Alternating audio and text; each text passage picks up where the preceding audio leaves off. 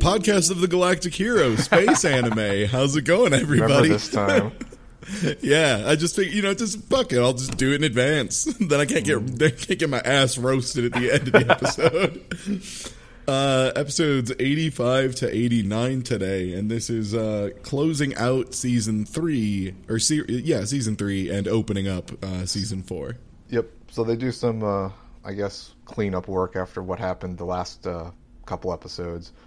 Episode 85 starts out with, on the way home from Isilhorn, Mittenmeyer asks Fazant what happened to Rutan's kinky girlfriend. I guess he called in.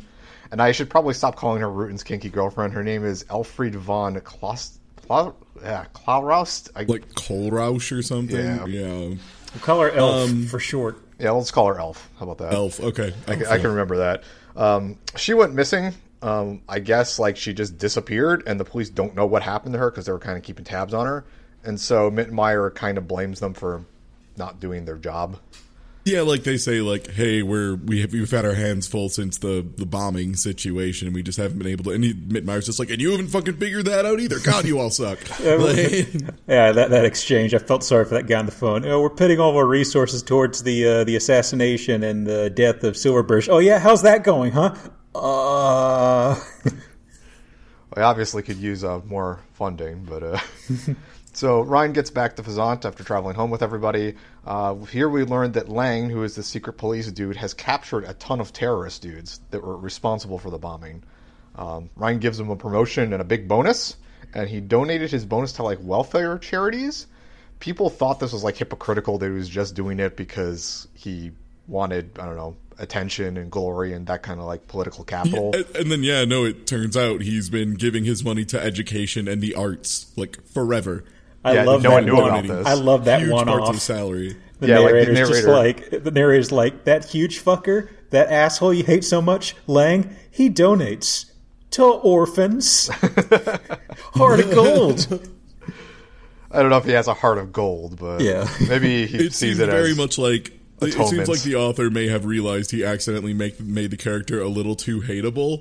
He's he was oh crap, I actually need the He can't be as bad as Koenig. I gotta walk this back.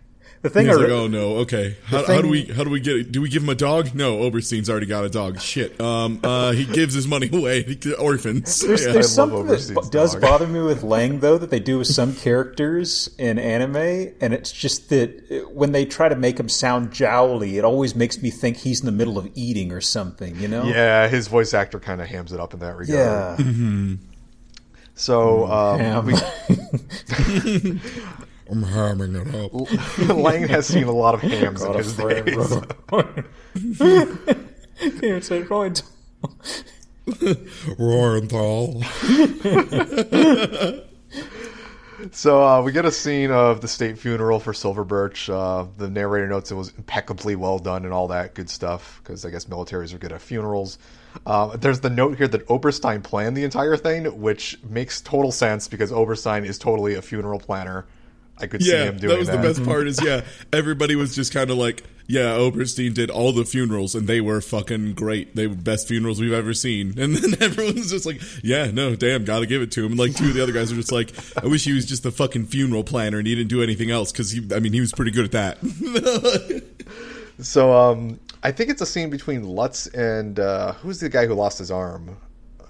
Whalen? I think they talked... Yeah, that wasn't Wallen who was talking to him, though. It was some other guy who I can never remember. In any case, Lutz married that kinky nurse he ran into. The one that he was talking to when Wallen was in the room after the bombing. That's just some weird side thing that happens. So we get a scene of all the admirals around. They have a toast to the dead. They talk about Steinmetz, Fahrenheit, Yang, talking about what they're going to do. They realize that the terrorists are now the new issue, the hot button issue, since the FPA is gone. Yang's fleet is pretty much neutered and not going to do anything for a while. Terrorists need to be dealt with. They wonder if they can count on the internal security forces, because obviously they're military men, but they really don't have the jurisdiction that the police do. But they wonder if the police are going to be able to do a good job, because they haven't even found Rubinsky, who's still fucking around. Which segues into one of the funniest scenes, I think, is... What was this backdrop? I don't know. Lang is on a couch, and he meets with Rubinsky, and they're in fucking C-Lab. They're in a house underwater. Yeah. Some of those assholes in Pod 6. He's one of those people who just, like, decided all of his walls needed to be an aquarium with, like, a one-way mirror and a double mirror so it looks like the ocean. Just no, every it wasn't wall of that. his house. It was actually underwater. They do an outside shot going in. But anyway, Rubinsky wants Lang to help him repair the relationship with Ryan. He knows that Ryan just conquered the universe, so he needs to get back in with that. So Rubinsky sold out the terrorists to Lang, which is how Lang captured him and got his big promotion. Rubinsky ends up showing Lang the hologram of Elf, Rutan's girlfriend, and Lang kind of is shocked because he didn't know that Rubinsky knew about that sort of stuff. I guess it was on the down low, but I guess Rubinsky knows everything. Rubinsky thinks that using this he can take down Rutenthal, and if he does, this will give Lang his in to get on Ryan's good side. They don't really explain how this is going to happen. But yeah, they just basically say, like, I have a way I could make him commit high treason. Are you in? And he's like, you can make him commit high treason. He's like, yes. He's like, okay, let's talk. And then it zooms back out. Yeah. Yeah, at first Lang was sort of like, oh, well, I could just sell you out to Reinhardt and win a whole bunch of brownie points right here and now. I mean, why should I have to, deal with you or anything? And then Rubinsky just rolls out this little hologram pill and goes, oops. I dropped something.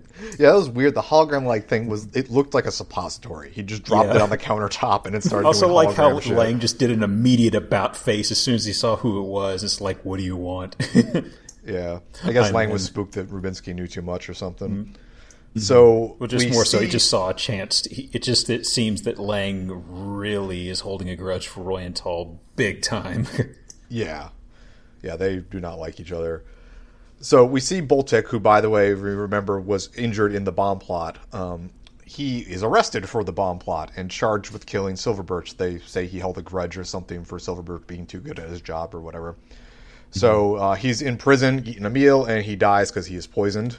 This kind of shocks everyone. Lutz, who himself was also injured in the bomb plot, wonders if other people who were injured could be made into suspects. Like, he thought by virtue of being there and getting injured that, they wouldn't be a suspect.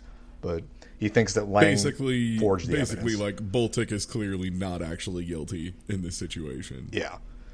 So Lutz wonders if he thinks Lang forged the evidence to pin this because Lang's kind of a jerk, and everybody in the military doesn't really trust Lang at all because of his history and his character. So Lutz sends out a notice to Kessler, who is the MP, head of military police, asking for help dealing with that. We get to a scene of Rubinsky, who's back. He went from C-Lab back to the Alps, where Dominic is teasing him about Boltic's death for stuff. He made it happen so that he could make Lang kill an innocent and have basically dirt on him for blackmailing purposes. Mm-hmm. There's some more scenes of them talking. I don't remember exactly what they say, but she leaves the room and goes to a different room in this Alps house, and it's Elf there with her child. She says Dominic says she can trick Rutenthal, or Rutenthal will be tricked soon into doing something stupid, and that Elf will get her revenge because she still very much has murder in her eyes.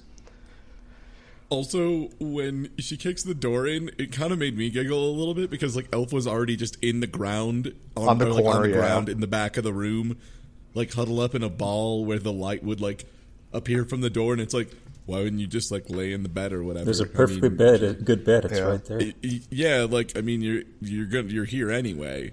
Might as well sit in the bed. It's also shown that like Elf is like really. She's both. I don't know. She's like half scared and then like half furious in her response. She's always furious. Yeah, it's kind of her thing. It seems. Yeah. Like, she's a distilled... She's Shenkop without reason. Levels of anger at all times. Wasn't there something that Rubinsky mentioned in passing about her probably not being related to Lichtenlot or something like that? It's like part of the dirt. I don't remember. Yeah, I can't recall. Something about her lineage, though, and I think they were going to try futzing something around in there, maybe. I don't know. One thing that is shown, though, is even though she's both scared and angry, she does ask Dominic for like supplies, like milk and diapers and stuff for her child. So she actually, I guess, does care about the kid. Oh, right. I've got to do something with this screaming little thing here. So Dominic walks back into the room where Rubinsky is. Rubinsky is on the couch clutching his chest, having a seizure. Dominic gives him some pills, and he eats like 1 million of them. It doesn't look very safe, the dosage he is doing. Also, they're just like orbs. They're not really regular pills. They're just little white circles. Like breath mints. They're just like cookie sprinkles, basically. That's what I always like in these shows. Whenever there's someone who's like deliriously sick, they always grab their pills and they shotgun a whole ton of them. It's like, you don't do that. That's how you die. Yeah. And then he immediately starts drinking again. Yeah, that's funny. He pours himself, like he had started having the seizure while pouring himself some whiskey, and there's like whiskey all over the desk. And then after he's done having the seizure, he pours like entire 2 or 3 fingers of whiskey. And he just goes, woo! Whiskey time. It's also noted that like she tells him to see a doctor, and like I guess he just doesn't want to see any doctors. I don't know if he believes in like holistic it's like whiskey he was saying, something. no, this is clearly a witch doctor curse. Or no, she said that. I'm sorry. Yeah, she teased him to saying he's cursed because his sons want to kill him and all that. Yeah, because it was a curse of his son, and then also the bishop of the Earth Church getting back at him or whatever. Yeah. So we get a scene of Ryan giving the official news of Odin, of moving the capital from Odin to Phazant. He rattles off the list of names of everybody going with him. Basically, it's everybody except Meckenlaner who's going to stay on Odin to protect it. Who is the poetry admiral? Art John Cena. Hilda asks Reinhardt if Anna Rose is going with them. He gets super mad and says that she will never live Kilkiais, being Kilkiais' grave in the mountains up near that cabin she lives in. There's an interesting and funny scene here of Reinhardt is doing paper shuffling for this move, and he gets a notice that says that Trunit wants a job. Specifically, he wants to work back on Heinesen, where he was before. So Reinhardt asks Hilda about this, and Hilda immediately says this is a terrible idea. Why would you ever consider this? But like, don't let that serpent into your house. And then Reinhardt's just like, well, he'll have to work at a place where he's really disgraced because he sold them out. So I'll just give him a really embarrassing position so he won't be able to take it because it'll be too embarrassing because he'll be too ashamed. There's no one who doesn't have that much lack of shame. Basically, he tries to make an untenable position that no one would ever take because it's so shameful, except it's Trunit, so he took it. Yeah. It's like, here's some garbage. Would you like some garbage? Yes, I'd love some more. Wait, no, stop. No, fuck. Yeah, there's like a kind of like, he'll never take the position too. He took the position. The next day, fuck. And it's like Ryan fucking biting his thumb and getting mad pissed off and just being like, God damn it. I can't believe that. Yeah, the whole thing he was saying was he was expecting to offer him a shitty position. He would turn it down because it's so bad. And it's like at that point, it's like, well, you spur in the hand of the Kaiser. Guess you're not getting any favors at all. Yeah. So this which news is weird. Out. They say there's an autocratic sort of system. You can't just go out and kill someone. They say it's sort of like, actually, you probably could. But well, so the news comes out that Trunit's getting this job. Oberstein gets news of this. He thinks that they could use Trunit to kind of smoke out people that aren't loyal to the Kaiser, during the move. I always forget the dude with the gray hair that works under Oberstein. I forget too. But he says that he wonders to himself about how Oberstein likes to burn anything that could damage the Reinhardt's rule, but he says that if this gets out of hand, it could also end up burning the house down. And it says that Trunit is kind of risky in that situation. That obviously he can make people that are still loyal to the FBA and whatever show up, but it could also just backfire completely on him. The end of this episode is weird because it's Reinhardt flashbacking to being afraid of the dark or something. I don't really know what the scene was showing aside from he misses his sister. It was not the best written scene of them all, because it was just child Reinhardt in the dark, flipping a light switch, but nothing happens, just being like, and the sister walking in, and basically just being like, Ryan, your gold hair is the light. Be the light, Reinhardt. And it's really weird and not what any person would ever say ever. Yeah. It was, they were trying to show he misses his sister, but it was a bad scene. And that, she helps take care of him so he feels like he has a debt. Because at this point, it's kind of hard to compare told you to stop being a wiener about the dark to conquered the universe so you could stop being a concubine. Like, I feel like those maybe aren't equal in the eyes of the average viewer. Yeah. Episode 86 starts out with Isilhorn getting the news about Reinhardt moving the capital. There's some scenes of Julian Kazern talking about why they're doing this. It makes sense for them. He can hold better rule being in the center of the universe than on one side of it. They also wonder, like, now with Yang dead, Reinhardt is more level-headed. Like, he doesn't have that bloodlust thing going on. So he really doesn't care about Isilhorn the way he did earlier. Isilhorn was more of a passion project for him, and now that Yang's out of the picture, it doesn't really make sense for him to pursue that. It's also lost its strategic value since it was formerly a choke point between two places. Now that both places are captured and the seat of government's in the middle of one of the other choke points, like, Isilhorn's just a backwater. So they are luckily safe from his ire for the time being. They show everybody leaving, all the deserters and stuff left. I think they said there was 5 million people on the fortress before, and now there's like less than 1 million, so a good number of them left. Yeah, it was like 950,000, and of those, it was like twice as many men as women. There's like also, the narrator makes a weird note that 2/3 of the remaining people are men, and then of the women that do remain, a lot of them are parts of families. So, like, they said this, and then immediately did a close-up shot of Julian, which I don't know where the narrator... Like, I think Popelon was there too, probably. Yeah. Which Popelon doesn't really care if they're married or not, so he doesn't seem bothered. That's true. So Rutenthal has made his way back to Heinessen by this point.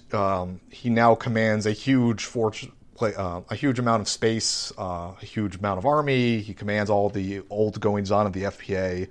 He gives his underlings various positions. Some of them, they're satisfied with their ranks because they feel that they've been around longer and have tenure or whatever.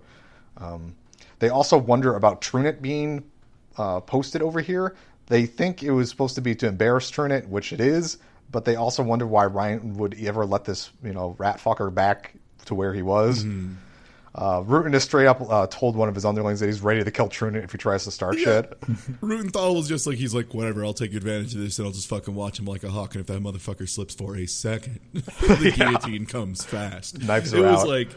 Yeah, it was pretty cold what Rutten did. It was good. Mm-hmm. Also during the scene, we note that a lot of the people that were on Isilhorn that deserted want to return to Heinessen, even though they're still technically criminals and war fugitives on the Galactic Empire side.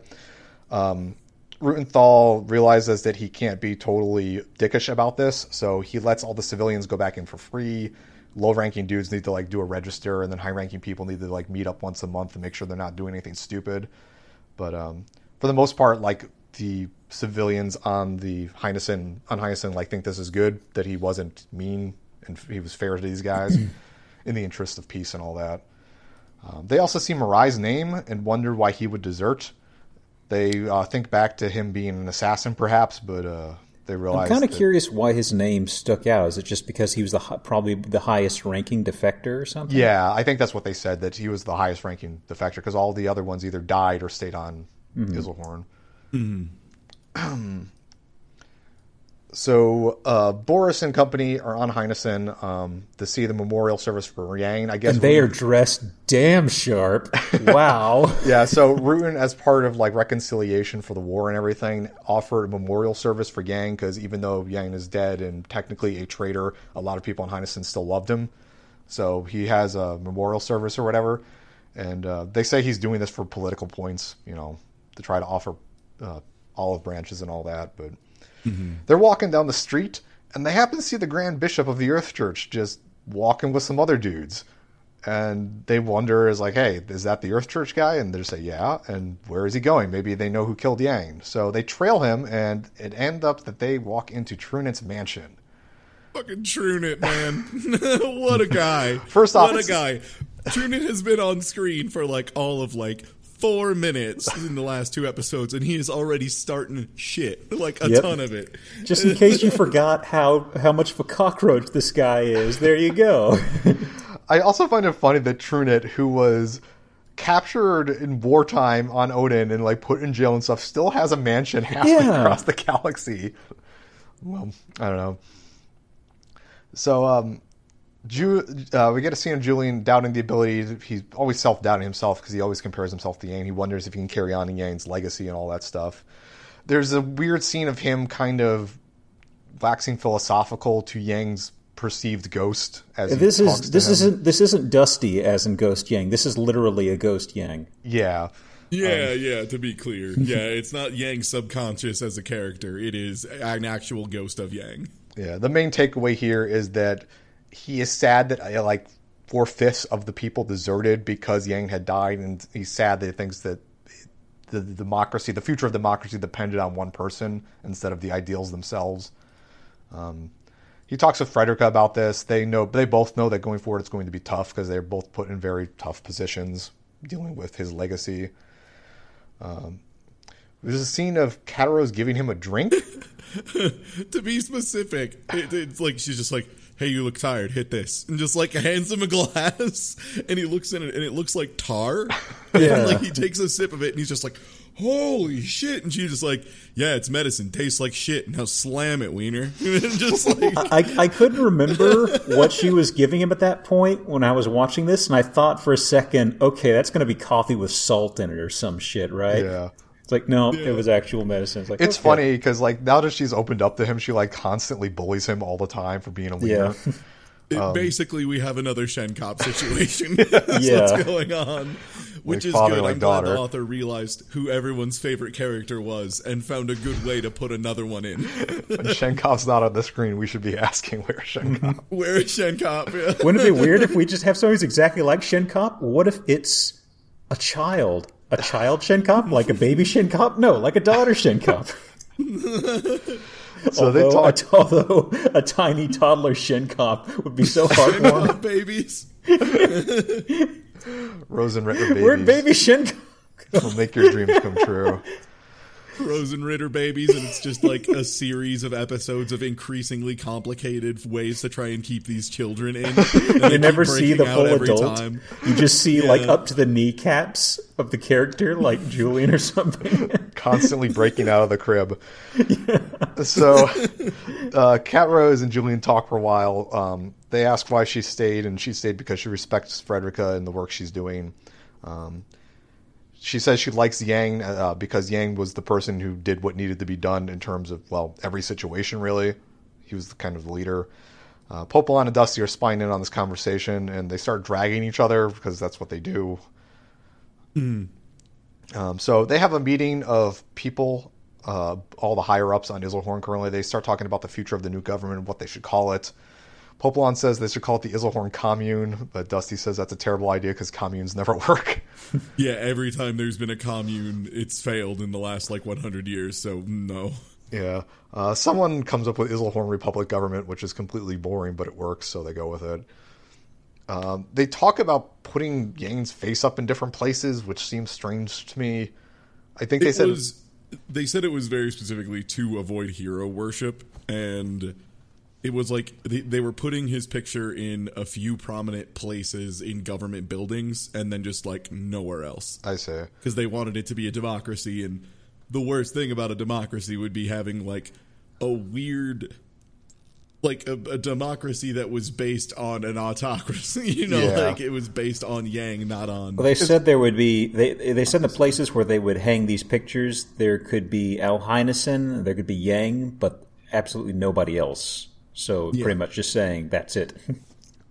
Yeah, and actually we see that in the next scene because she gives a speech to the entire Isilhorn population. It's like a pep rally, the declaration of the new government. She talks about fostering democracy for the future. They sing the old Free Planet Alliance anthem, which is strange, I think. They should probably come up with their own. Well, I think this is supposed to be an extension of the Free Planet Alliance because the old one is basically a sham at this point. Well, it no longer exists after Ryan took over. But yeah, and the narrator ends the episode by saying that Isilhorn has 1 million people compared to the Galactic Empire is 40 billion. Mm-hmm. Yeah. Episode 87 starts off with a recap of Season 3 because this is the start of Season 4. There's a new intro with some really god-awful singing in it. Oh, that intro is really fucking bad. Yeah. The ending themes I like because the guy who sings them was a very popular J-pop singer in the 80s, and he was very good, but the openings have always been terrible. I feel bad for ragging on it, but like the opening songs are in English and it's sung by a Japanese woman, and it's just not good. Yeah. I don't doubt that she can't sing, but her English is bad. I just don't like the melodies, honestly. Like, most of the melodies and stuff are just really boring. Like, it's closer to a lullaby than it is to something I would use as an intro. Yeah. Oh, the animation and color quality, I guess we should. Yeah, I was about to note that the animation takes a noticeable change between season 3 and 4. It starts to go from that late 80s look to that early 90s look. It's also saturated a bit more. Mm-hmm. But it's not that, like, all the characters still look the same. It's not like the new 2018 No, it's not terrible. I think like the animation quality and the colors stand out the most, I think. Yeah. The lines are crisper, the blacks are black and the yellows the colors are aren't as washed yellow. out. Like Yeah, Reinhardt's hair across the series has gotten a brighter gold as they've gotten, we should do brighter colors, for example. So, the first scene of this episode is Reinhardt on Fazant. He's working very hard trying to get things done.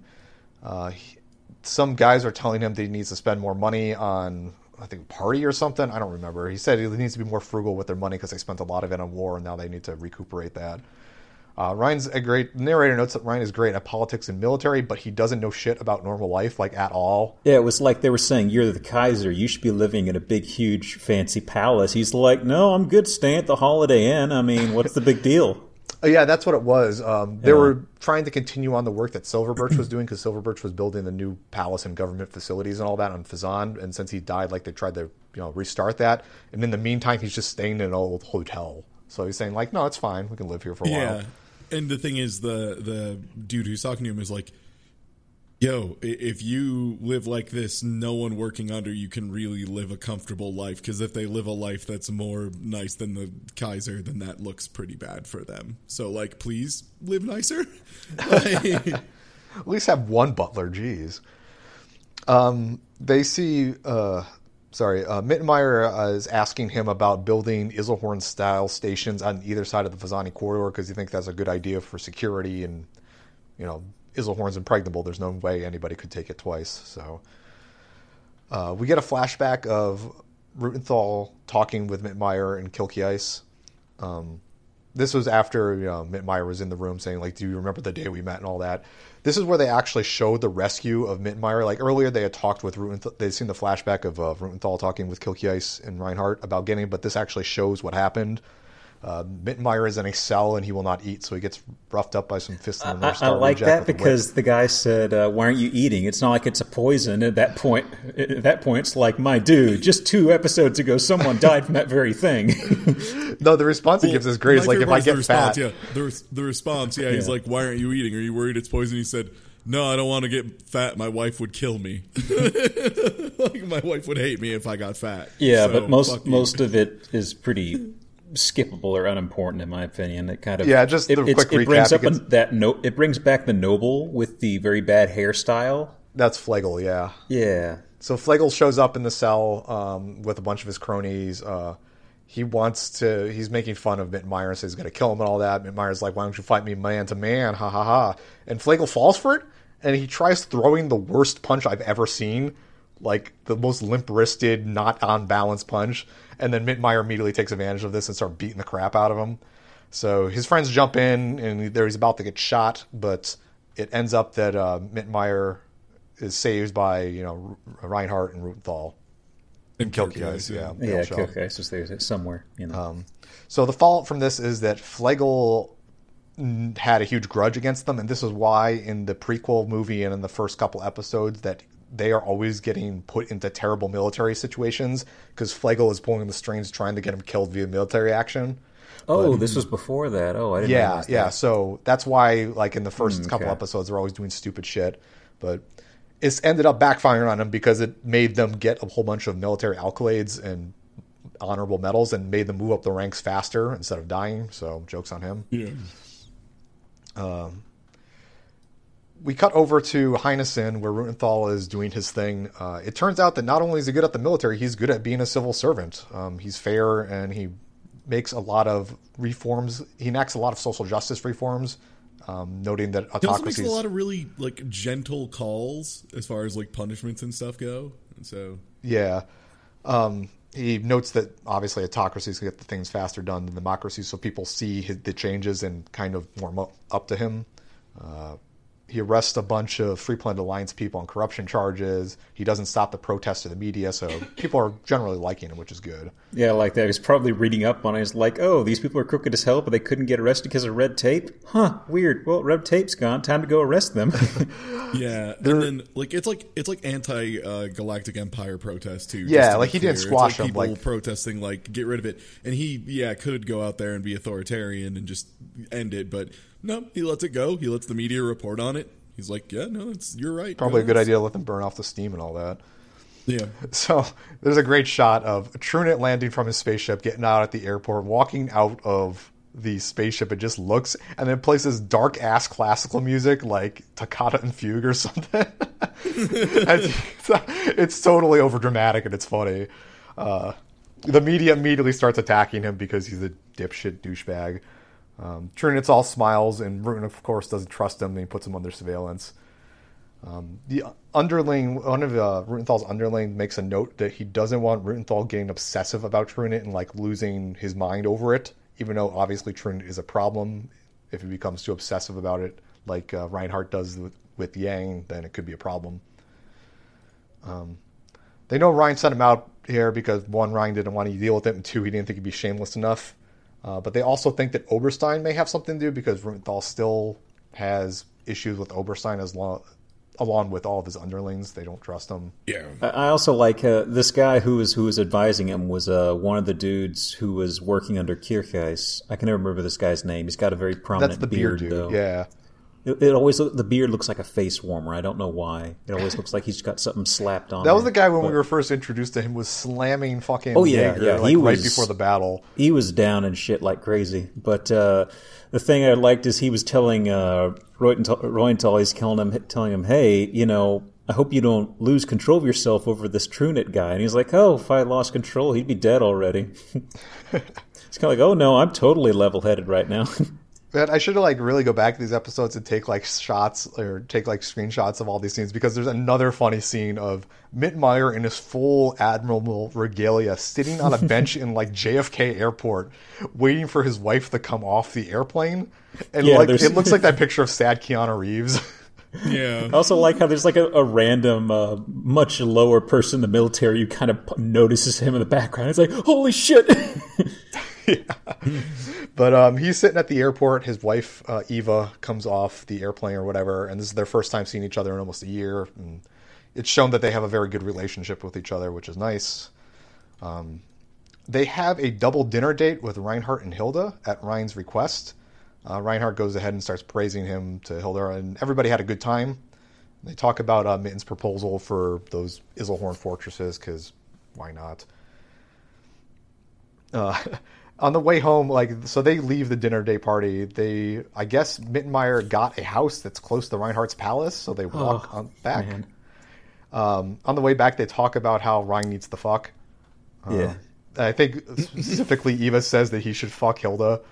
But... Yeah, I'm not the Kaiser, but if I was the Kaiser, I would tell him to throw a fuck into Hilda or something. I don't know. I also have the note here: the Mittenmeyers have the worst fucking McMansion. Like, they show the outside of that house. I was trying to hold back a laugh. McMansion is a perfect way of describing it. It looks totally trashy. I also love the doors were very. I was listening when they went up to the door, and this is like the future space thing. You're expecting like automatic doors or things to sound all fancy and futuristic. They just like the stock sound they used for the front doors opening and closing were so cheap. I loved it. It was just like something you'd hear of like a shitty theater thing. Like they got the contractors to put up those houses real fucking quick. It's like how gas stations sometimes have the Sonic getting rings noise. What is that? There's a gas station near me. I hear that all the fucking time, and I don't know what it is. It's the Sonic getting rings noise. I thought it was just like this really obnoxious phone notification the guy behind the desk had. I don't know. No, yeah, that's just on certain cash registers. I don't know why. I've seen a bunch of different theories as to it, but all of them have been proven That's to how be bullshit. Eggman gets all of his money. Sound off in the comments. Help us solve this. Yeah, like and subscribe. And also explain why gas stations sound like Sonic the Hedgehog. Tell me the secret of the rings. So the episode ends with the narrator saying that Rutenthal is the second most powerful man in space, but where does Rutenthal go from here? All menacing style. And there's a new ending credit sequence that shows Julian getting water from people and putting it in his hands, then throwing it at the galaxy or something. It's silly. Episode 88 starts with a recap of Frederica's declaring the new government on Isilhorn and stuff like that. There are some dissenters on Isilhorn thinking that it is now the government of the widow and the orphan, referring to Julian and Frederica. There's a weird shot of, again, Julian on the bench that Yang used to sit at in the park on Isilhorn, looking very Keanu Reeves-ish. A kid runs out of the bushes to say hi to him. He's just like, are you Lieutenant Commander Julian Mincy? And he's like, yeah. He's like, I'm a big fan. Love your work.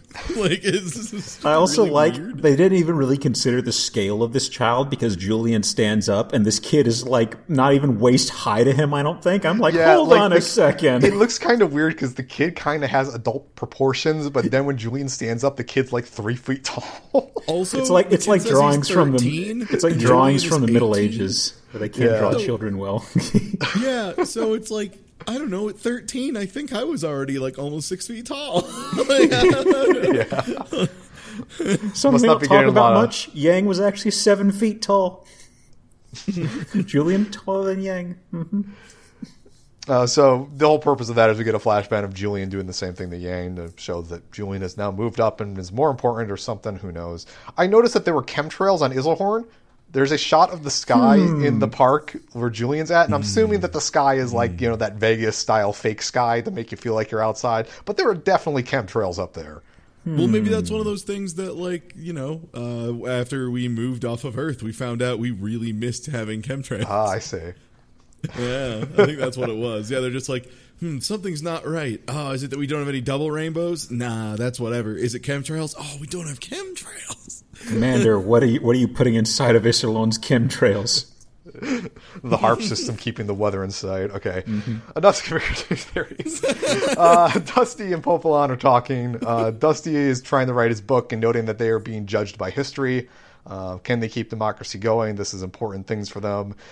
Popolon makes fun of him for shit. Dusty breaks the fourth wall and says that dead people can only come back in shitty animes while looking directly at the viewer. Yeah, it's really good. He's like, this isn't some fucking third-rate anime. Nobody's coming back to life, so stop fucking asking. I also love that of all people, Dusty is saying Dusty that, is the one, yeah. and he in fact is Yang's ghost. So, yeah, and Popolon continues to drag him for his bad writing skills. Julian, we got a scene of him talking to Kataros, I believe. He's thinking that since they're on the fringes of humans and society, they are defying Rhine. Like, they are literally on the fringe of society, being out in the middle of space with no one around them. And they're also kind of on the fringe of society in the fact that they are the only ones that represent democracy and do not really trust Rhine. So he thinks it's kind of interesting. Kataros shows up and starts giving shit to Julian again, saying that Yang didn't look all that important despite the fact that he was, and that Julian should not live up to that or something. She says it's really strange that they're witnessing history. Like, she remembers all of the conversations she had with Yang, despite the fact that they may have not been important at all or noteworthy at the time, knowing that, like, she took part in place in history. And that she only realized this after he had died. I mean, obviously, hindsight's 20/20. Yeah, like she said, she was like, yeah, no, I had, some respect for him or whatever, but I didn't think he was like some amazing guy. And now that he's dead, I actually realized, no, he was kind of a big deal, huh? Yeah. Like, it was one of those, yeah. So they're walking down the hallway when a drunk dude on Isilhorn, like a military guy, just comes up and starts giving shit to Julian, blaming him for Yang's death. The guy's just yelling at him, and Julian's just taking it stone-faced. This is something where I'm a little confused. So that kid who ran into Julian earlier referred to him by Lieutenant Junior grade, but the thing is, he's also technically commander of Isserlone, so was he... Yeah, I don't know what the rank thing is doing. I think people just aren't caught up on the fact that he's commander now. I guess. Yeah. That, or they don't, like, respect him that far, which is weird because he could court-martial them and all that. But anyway, this guy's yelling at Julian. Julian's just taking it straight-faced. And this pisses off Cat Rose, and she's getting mad that he isn't standing up for himself. So she jumps in front of the drunk guy and starts yelling at him, telling him to stand up for it. Which Julian was probably doing exactly what Yang would have done, to be honest. Yeah. Yeah, the drunk guy eventually triggers Julian by dissing Yang for dying to the terrorists instead of to Ryan. So now Julian snaps out of it and grabs the dude's throat and tells him to fuck off. Don't talk shit about my dad. Yeah, Popolon steps in and dresses the guy down and dissolves the entire thing. But Popolon asks him to go for a drink, and we get Shenkop watching the whole thing from an alley because Shenkop does. It's funny because of how massive Isserlone is. You have all these little people in this little clique that are always just not too far away from each other. I find it like funny, like Isilhorn being that big. I wonder if they only like inhabit like a tenth of the station. Well, it's like a tenth of it's just nothing. It's just like in that other episode where you've got Marinesk and Konev and all that, and they stumble across the Earth Church people. On the other side of the galaxy, just walking around on foot inside of a big old giant future town that's the size of a fucking planet. And well, that was done. It's nice. I really like the idea that Shenkop just likes to keep his like subterfuge and sneaking skills sharp, and the way he does it is by fucking with all of his friends and following them around and pulling pranks. He shows up in your room at the middle of the night. I'm just wondering, like, Isilhorn held 5 million people at one point, and now it's held in less than 1 million. So that means like most of it's empty. So I'm wondering if like anybody just like fucks off to the other side of the fortress where no one is and like, I don't know, cooks meth or something. Like, there just seems like a lot of space for children to get lost in. Anyway, I totally lost where I was in the notes. On that light note of children getting lost. Weird. Oh, yeah. So it cuts to Shenkop and Kazern having a talk and kind of explaining how Julian took Yang's position to make up for the fact that he didn't save Yang's life. He like wants to carry on his will, kind of. Yeah. Shenkop being Shenkop says we need to just get rid of all dissenters right away. We need to get rid of everybody who doesn't, who isn't on board. And Kazern explains, like, no, we are a democracy. Like, dissenters are part of democracy.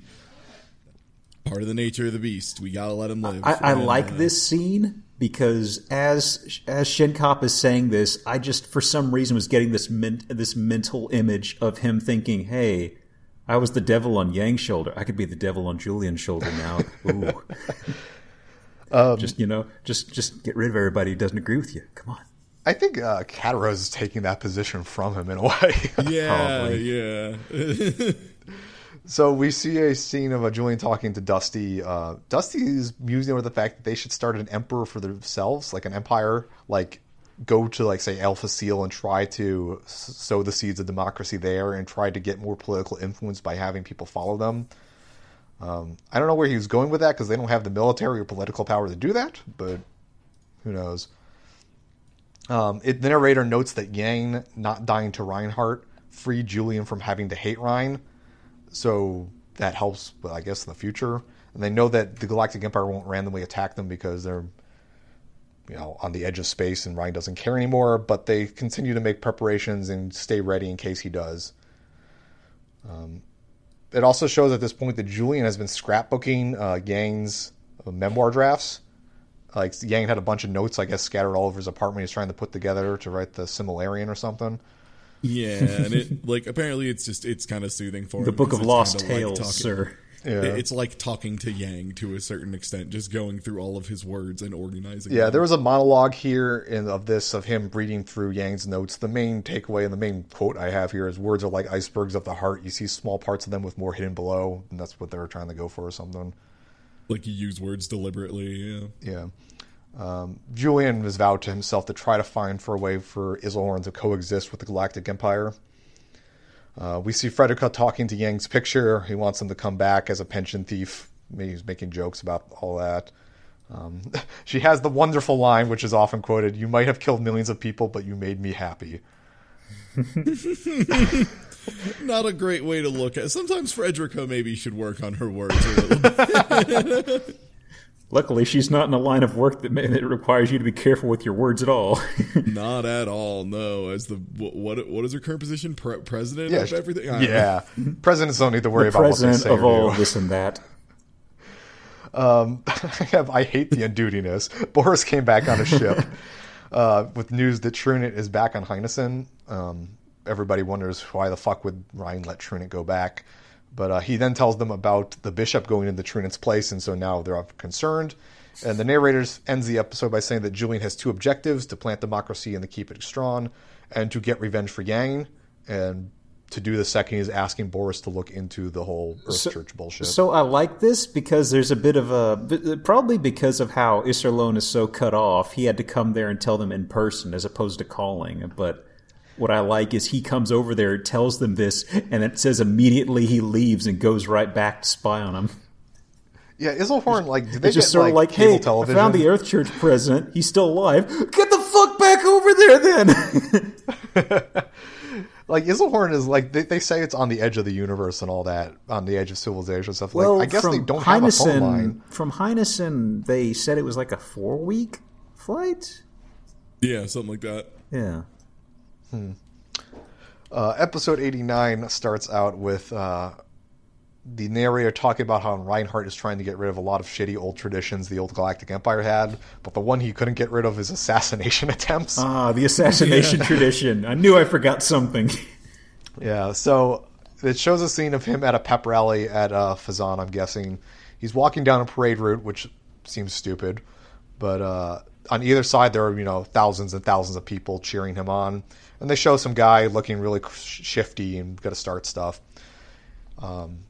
The guy tries to start crap, but he ends up being captured by the escort that Ryan has. Yeah, they show him like kind of looking over at him like that guy looks like he's up to some shit. He also was carrying a wooden stake, so clearly he thinks Reinhardt is a vampire. But Reinhardt was walking around at daytime, my dude. What is wrong with you? He's one of those daywalkers. He's got the pale skin. The motherfuckers are always trying to stab dudes uphill. What?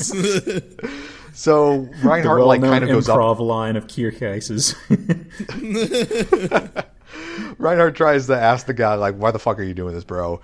And the guy starts popping off about Westerland, which, if you remember back to like episode 10 or 15, was the plot where the Braunschweigs were trying to nuke it, and then Oberstein let them nuke it and got it on camera so they could use it to politically get rid of Braunschweig's power. I guess they didn't interfere. They didn't keep the nukes from happening, which is something that was within their power. Yeah, so the guy's like, why didn't you stop that? You killed my family, you fucking bastard. And Reinhardt's shocked by this. Like, first off, I don't even know how anybody knew about that since it was like a kind of kept secret. But secondly, like, no one has called him out on this, I guess, in the past. Well, the thing is, when it happened in the series, they found out about it, but it was on the down low. So... they were basically able to say, oh, wow, this nuke came out of nowhere. We couldn't make it in time. When something I'm a little lost on here is that this dude is under the assumption that Reinhardt could have stopped it and did not. So I don't know if there's like some rumors going on that Reinhardt knew about it in advance or what. Yeah, it was probably some people like managed to prove or whatever. Maybe. And it's like underground knowledge. But it also just got, swept aside probably because of, Ryan's success and all that stuff. But yeah, But this fucks Reinhardt up. Like, Reinhardt is, shook hard the whole time. And that's when Oberstein walks forward and... Oberstein now loading Westerland.txt.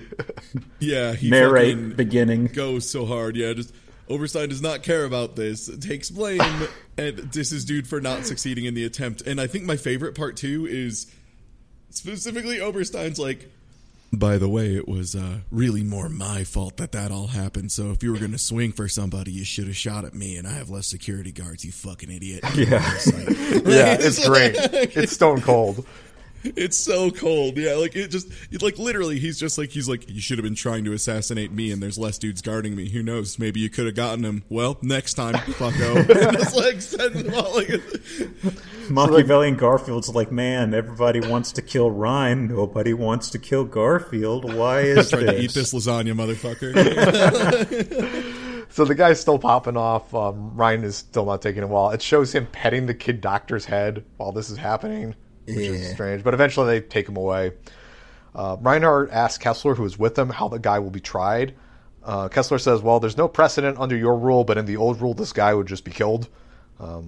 Oberstein says they would kill him. Ryan says no. Oberstein says that he won't take a pardon, so there's no reason in asking for it. Kessler said that they should just offer him a peaceful suicide or whatever, give him the poisoned wine or the hemlock or whatever. Ryan says there's going to be no more killings for Westerland, and he takes off in defeat, he kind of runs away from the situation because he doesn't want to deal with it. There's a flashback to the Westerland nuke situation when the whole thing of Kilkey-Ice asking Ryan about it, because if you remember, Kilkey-Ice, when he got wind of the rumor, he asked straight up what happened, and Ryan that was the first big stumbling block between them. That was the time where Kilkey-Ice just basically straight up said, you were better than that, man. Yeah. So this is happening. This flashback happened when Ryan was in his room pouring a glass of wine. The wine spilled over his hand, and there was a match cut of him with Kilkey-Ice's blood on his hand because it did that whole shot where Kilkey-Ice was dying and that too. Yeah, and there's also the whole thing of, oh no, I spilled this wine over my hand. This is a metaphor that I think happened in episode 10 or 20. I can't remember. Yeah. So Hildegard shows up. She knows he's feeling despicable for himself, and she says that he's feeling despicable for letting Brunswick do all that. She tells him to make him feel better, that he's done a lot of good for the universe. All of his reforms and refactoring and uniting and everything has done a lot more good than letting those people die, even though it was bad. He's still upset about this, so she goes to leave. He wants her to stay, saying that he can't bear being alone for the night. There is a scene of the windows with curtains on them, outside, and it shows she goes over and hugs his head, and then immediately cuts to both of them in bed. Ryan has in this part at episode 89 done the fuck. Air horns. Finally, go. Jesus, yeah, wow. Yeah. She wakes up the next morning in bed next to him, kind of brushing his hair or whatever. She gets out, dresses, leaves the room. Kid doctor's out in the hallway, passed out. She gives a salute to the one guy standing there, the guard.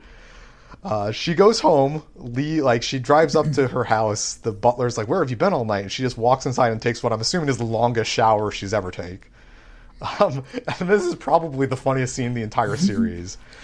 She goes and sits down at breakfast with her father, who's already eating. Marendorf Sr. is like, so how'd last night go? And she just immediately starts panicking. She drops the fork. You finally did it, didn't you? Yeah, she's like, what am I going to do? Because, not only did she fuck her boss, she also fucked the Emperor of Space. Yeah, so she's flipping out, and he's just kind of no, you're good. Yeah, he's trying to be supportive about it. He is really collected, and I love it. Yeah. Yeah, so Ryan, they got a note from the butler who says that Ryan has showed up out front unannounced. And now she's super panicking, she can't move. The butler's just he's yeah, there was a knock at the door and I opened it and it was just the Emperor and what do I do? And so the dad's just kind of you gonna answer this, Hilda, or do you want me to handle this one, hon? Me? Okay. And she's just sitting still trembling. So dad goes out and runs interference for her. Yeah. So I love how just messed up Reinhardt is. It's a totally different character. It's great. A teen losing his shit. I did the thing that everybody told me to do. Here are flowers. I'm supposed to do this. Here are the flowers. Here you go. Can I marry your daughter? It's really funny too because it shows the dad walking out and Reinhardt has the big a bouquet that's covered up his entire top half of his body. So something the dad just kind of smirks oh Jesus Christ. Yeah, so something we skipped over previously is when they had that double date with Mittenmeyer and his wife. They asked Mittenmeyer how he met his wife, and Mittenmeyer tells him about all the flowers he got.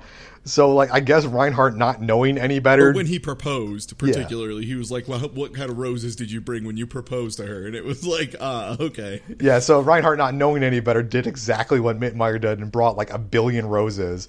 And also, the way this scene is shot, he looks super Bishonen with the sparkles and glowing and everything. Yeah. It's really weird. And my other favorite part too is the dad's just Reinhardt's panicking. I was so I brought flowers because we did a thing and I wanted to make sure that we're married because I don't want to be an old bourgeois guy. And he's just you okay? He's do you think Hilda likes flowers? And he's I don't think my daughter hates flowers. No. It's like, you think she likes flowers? I don't think she hates them, but it's just funny watching, like, two of the most powerful people in the universe just, like, reduced to gibbering idiots over this, as this one old dude is just kind of fucking cracking up, including one of the funniest lines of the entire series later on. So, Reinhardt wants to propose, is asking for Meridor Sr.'s consent to propose to Hildegard because he doesn't want to be lecherous like the old Kaisers, and he doesn't want her to blackmail him. Like, he doesn't know what the hell he's going to. He doesn't know what casual sex is. So Dad plays the diplomat. He says, listen, both of you need to regain your composure and think this over. You should come back later. She's not in any position to see you. So Reinhardt leaves. Dad goes back to Hildegard, who's still sitting at the breakfast table. He tells her about the proposal. She's, of course, flustered by all this. Dad gives, like, a weird history lesson about some virgin king in the 17th century that also needed the fuck or something. I don't know where he was going with that. Like, he was just, like, some incredible king who was the best and super good at military, and everybody loved him. Yeah, he was so good at that he just never was good enough to do a fuck or something. Yeah, that was Charles XII, King of Sweden. That's who he was talking about there, and that was one of the inspirations for Reinhardt. Yeah, so not a pretty boy like Reinhardt. Hildegard thinks that Reinhardt is doing this out of obligation. She doesn't want to force him into anything. Dad asks her, like, point blank, he's like, what do you think? What do you want as a person? And she doesn't know what she's doing at all. And so she, like, Dad's like, well, you probably should think about this. And she runs off and does whatever. And then Dad makes the funniest fucking note of, like, the funniest thing. Okay, so he's just kind of, like, pondering to himself. He's like, I really do believe when someone is truly great at something, they probably lose a little bit of something else. Like, Reinhardt is amazing at military matters and pretty good at politics, and my daughter's great at politics and really is able to see through situations. I wonder if either of them can fuck. It's like, boy, that must have been a really awkward night. Man, it must have been like two kids trying to rebuild a radio. That's going to be my new euphemism now. Hey, babe, let's go rebuild the radio. So after all of that hilariousness, we see a scene of Reinhardt's back in his office shuffling papers around because you really, after your first time, it's kind of hard to work. Kessler shows up. He says that the assassin from the other day committed suicide. Reinhardt wondered if Kessler did it. Kessler's like, no, man, it's not me.